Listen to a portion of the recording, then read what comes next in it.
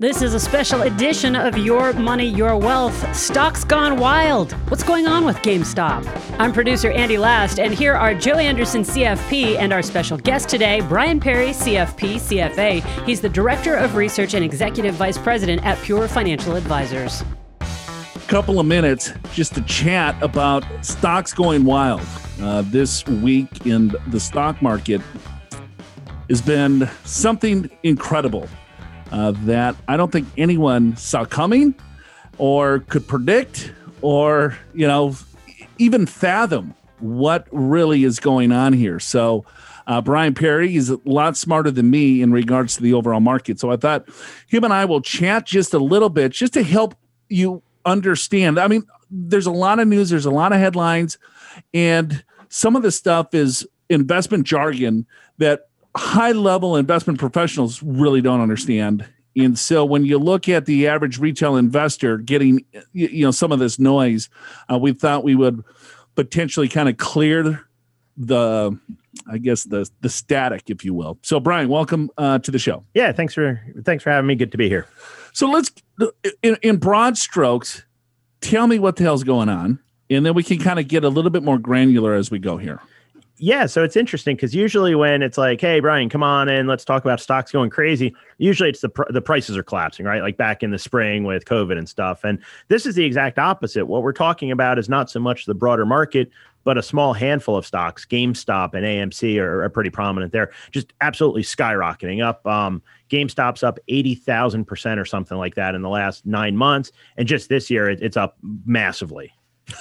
I mean, I think, I don't know what it's, and we're taping this, folks, on Friday. And the date today is the 29th of January, I believe, Andy? Correct. Yes. All right. See, look at that. I don't even have my phone in front of me, and I knew the date. This podcast will be released today, by the way.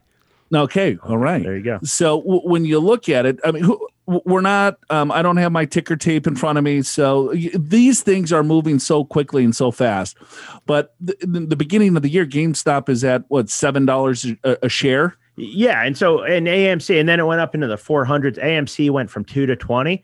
And of course, guys, what goes up goes down, because at one point on, what was it, Wednesday, I guess it was, overnight, GameStop fell from 480 to like 130 in 80 minutes in the morning, right? AMC got cut in half. And then they went back up again. And so incredible volatility in just these stocks. Is this all because of Reddit? Well, let's talk about it. So basically, when you look at GameStop, you look at AMC, you look at BlackBerry, right? So just to name a few of these stocks that are getting a lot of publicity because of the volatility and the overall movement of the stock prices. GameStop is like, it's a brick and mortar store to buy video games. And I've never been to GameStop. I never really heard of GameStop before this, right? We all know what AMC, no one's going to the movie theaters, and they're on the brink of bankruptcy. Yeah. When's the last time you see anyone use a BlackBerry phone? Right? I had a BlackBerry phone. I thought I was the coolest kid in high school, but that was like 20 years ago, right? So when you look at this, it's all right. You look at these names that are up so high because the big hedge funds basically were shorting these companies. And so let's stop there first and say, well, what the heck is shorting the company? Yeah. So basically, when you look at companies, people form a judgment on whether or not it's good, right? And like, we have no opinion on these companies, right? I'm like you. GameStop, all I know about is it's next to Wetzel's Pretzels, right? But the market was looking at this saying brick and mortar, retail selling video game, not a great business model. AMC, people can't go because like Blockbuster. Exactly. It's the Blockbuster of video games, right? AMC, maybe it's a good business model. People going to the movies, and then COVID, nobody's going to the movies, right?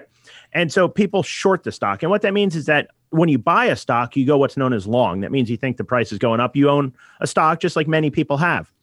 There's an opposite side of that. If you think the stock is going to go down, you can do what's known as shorting it. You're selling the stock, but you don't own it. So what happens is that it's for sophisticated investors for the most part. You go out and you borrow the stock. You borrow something that you don't own and you sell it. So let's say, hypothetical, XYZ company is trading at $10 a share.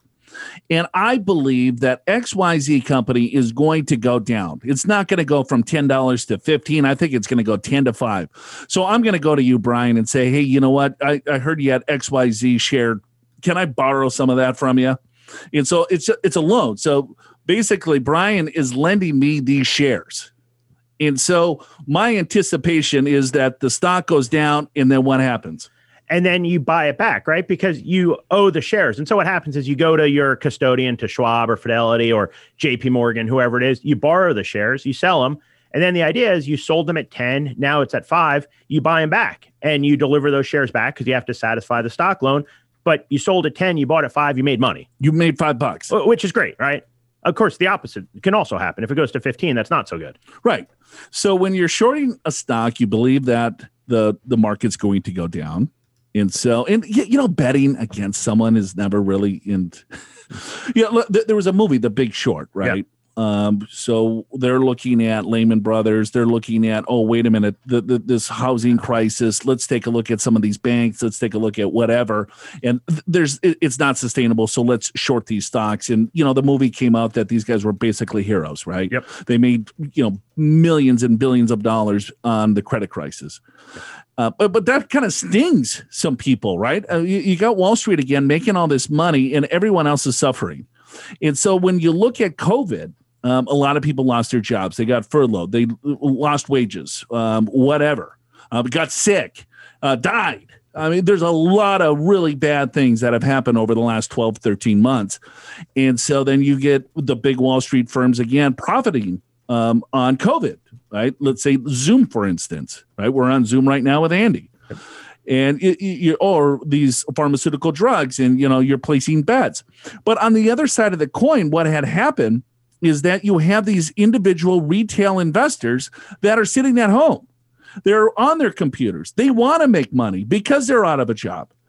And so it's like, okay, well, let's get back at the man, right? And so it's like, all right, well, here, you're shorting my video game company. We're going to get you.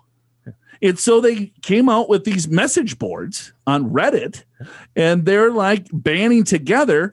And what they were trying to do, and what they did succeed at doing, was buying that stock. So if I'm saying this stock's going to go down, but then all of a sudden you got a lot of people buying the stock, what's going to happen to the stock price? Yeah, it's going to go up, right? It's going to go up, right?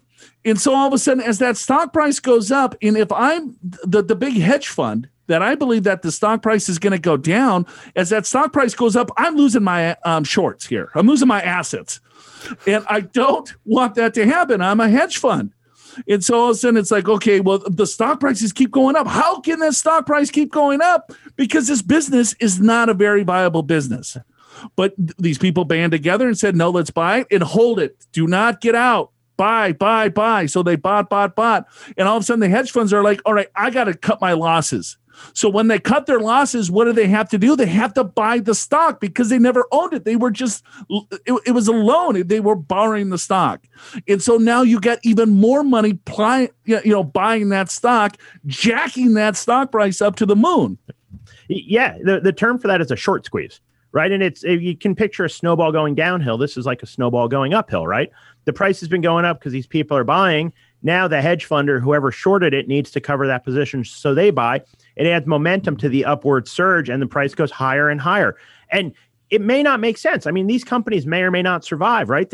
For most of last year, there was fear of AMC going bankrupt because nobody could go to the movies, right? So maybe these companies survive, maybe they don't. But one of the most famous sayings in Wall Street is the market can stay irrational longer than you can stay solvent. It doesn't matter whether or not the hedge fund is right in the long term that the stock is worthless or worth less. What matters is in the short run, at some point, they need to throw in the towel and say, I can't take anymore. I have to cover this position. That shoots the price higher. That's the short squeeze. And that's a lot of what we're seeing. And so a lot of individual retail investors made a lot of money. And then all of a sudden, now you got the brokerage firms, Robinhood, right? Robinhood's, they're gamifying basically, right? Investing. Is they're trying to get younger investors, retail or smaller investors, because there's no transaction costs and fees. So if you got $100, hey, you can buy some stock. And now they're like, oh, nope, we're shutting down. E-Trade, nope, shutting down. You cannot trade on these stocks anymore. And then it's like, well, what are you doing? Now you're shutting me out. So now as soon as Wall Street hurts a little bit, they're pulling the strings and they're shutting them down. So that's one view of it. The other view is that, hey, we're trying to protect the smaller investor because this is extremely volatile stuff. And it could, the pendulum could go the other way very, very quickly, and it could wipe these individual investors out. Yeah, and that's the unintended consequences, right? I mean, it's a good thing that you bring investing to the masses. You give them more information. You reduce transaction costs. It lets smaller investors get involved. That's really a good thing. The unintended consequence is that it then makes some people that maybe don't know what they're doing or don't understand the various risks they're taking. They get really aggressive, and hey, you see a stock go from 100 to 400. It's like, hey, I want in on this. I want in. Yeah, all my buddies are making money. Yes, I got a text on Wednesday from Mikey Martin. Right, he's the most listened to podcast that we have, and he's my best friend, but he's the biggest idiot. Right, it's like buying yesterday's stocks today. Right, and he shows me the ticker. He's like, "Oh, am I too late? I'm going in." Right. So, he wants to put like 10 grand in it, and then he's going to cover it with the VIX. It's like he's the worst investor of all time. But you get these headlines. It's like, look at this stock up, and people get excited because a lot of people are making a lot of money here. And you can see it on these message boards. And some people are like, hey, I made this, I got this. And all right, well, hey, we banded together and we took down the big guy. Yeah, it's Occupy Wall Street. Remember when people went down and camped outside of Goldman Sachs headquarters or whatever 10 years ago? It's that, except this time they're actually making money doing it instead of living in a tent, right? And there's that sense of us against them. And it's part of, you see the populism, right? Whether it's with some of the rhetoric out of the campaign trail, people marching on the Capitol and stuff like that. And some manifestations are worse than others. But that's a lot of the messaging there. It's, hey, some of these people are still angry at Wall Street for 2008. Some of the messages are my parents got hurt and stuff. And so they're taking a pound of flesh away from the big guy and putting it in pocket of the little guy. It's Robinhood, right? It's the brokerage thing. And speaking of those brokerages, it's really popular they're taking the opportunity away. They're trying to protect. There's also capital regulations where that's what Robinhood said, is that because of the volatility of some of their stocks, they're regulated by the government. They need to have certain levels of capital. They were afraid they would be insolvent or not able to satisfy some of those regulations. And so that's what they're claiming is the reason that they restricted some of this access. So I guess what do we do with all this information? Basically nothing, right? If you're a long-term investor, all of our clients are long-term investors. Is the stock market rigged? We get a lot of these questions. If you're buying and holding really good companies that is completely diversified across the globe, you're rebalancing your tax, managing the overall account. This is really interesting information of what's going on with some smaller companies and having a group of people basically banding together. Brian, are we talking 50 people or thousands of people? I mean, the site has 3 million users right now. So we don't know how many of those are actually buying it. But yeah, it seems it's got to be a lot of them, right? I mean, to move the market that much. Yeah, it's got to be thousands, but tens of thousands. But as soon as the stock price started ticking up, these hedge funds have, trillions, right? And so when they're covering their shorts, no pun intended there, huh? Right. And then that just added fuel to the overall fire. But here's the key is that in the short run, the market's a voting machine. In the long run, it's a weighing machine, right? So in the short run, sentiment wins and people get irrationally exuberant or they get really afraid. And you see what happened back in the spring, right? Markets collapsed and probably fell too far. Here you see these stocks going up and the fundamentals improved on some of them, right? We're closer to the end of COVID. People can go to the movies. Maybe AMC is going to be okay. The stock goes up. But then motion comes in and it goes up more than it should, right? In the long run, fundamentals matter. And I think that's what people lose sight of. They get excited and they don't take into account the fact that what's the long-term value of this. So, I think what do people do? It's like, if you want to get involved in something like this, fine, do what you think is best, but get involved in a way that you can survive if you're wrong, right? So take a small slice of what you're doing, put it there, most of your money, right? You find that long-term investment approach and you stick with it. All right. I got one more question if I can. Yes. What is the likelihood that something like this could happen with other companies? Oh, very likely. Yeah. If it happened, I mean, it happened with AMC. It happened with BlackBerry. It happened with. Now there's another couple names that are coming out. Nokia over in Finland, I think Nokia is. Yeah. So yeah. So they're just going to keep doing this. So you take a look at, all right, well, they're shorting this. And I mean, people have been shorting stocks since the market, right? And people have been front running stocks as well. And front running is that, Portnoy, when he sold Barstool, yep, right, by Penn the betting company. Penn Gaming. Yeah, Penn Gaming, right? What did he say? He goes, buy Penn Gaming. And since the pandemic, I mean, Portnoy is like, hey, you know, I'm look at me, I'm a day trader, I'm day trading. And then that got so many like younger people excited about investing. Which is really cool and which is great. But also you really have to realize the risks too. You know, if you got 10 grand and you lose it, it's okay. But if you got 10 grand and you need a mortgage payment, that's not okay. Right. So you just got to take a look at, you know, your overall goals, risk tolerance, and so on. Yeah. And nothing new is really happening. What's new is a couple things. It's that individuals are doing it, and it's because they have access to more information, more tools because of technology than they used to. And then they're using social media to take publicly available information on widely shorted stocks and then band together to track it. You know, they need to be careful. It's illegal to manipulate stock prices. The short squeezes are as old as the day is long, but you can't band together to manipulate stock prices. So, you know, I'm sure that there will be investigations and looks into some of the activity. There always is when there's unusual price movements. But yeah, I agree with Joe. This is going to happen again for sure. Right. So, all right. If you got questions, you know where to find us. Brian wrote a nice blog, another piece, just another resource for you. We'll just add this right to the show notes or something, Andy. Yep, absolutely. You'll find this in the podcast show notes at yourmoneyyourwealth.com. All right. Hopefully you enjoyed this little snippet of what's going on in the world today. Show's called Your Money, Your Wealth. We'll see you again next time, folks. Your Money, Your Wealth is presented by Pure Financial Advisors. Click the Get an Assessment button in the podcast show notes at yourmoneyyourwealth.com or call 888-994-6257 to schedule your free financial assessment. Pure Financial Advisors is a registered investment advisor. This show does not intend to provide personalized investment advice through this broadcast and does not represent that the securities or services discussed are suitable for any investor. Investors are advised not to rely on any information contained in the broadcast in the process of making a full and informed investment decision.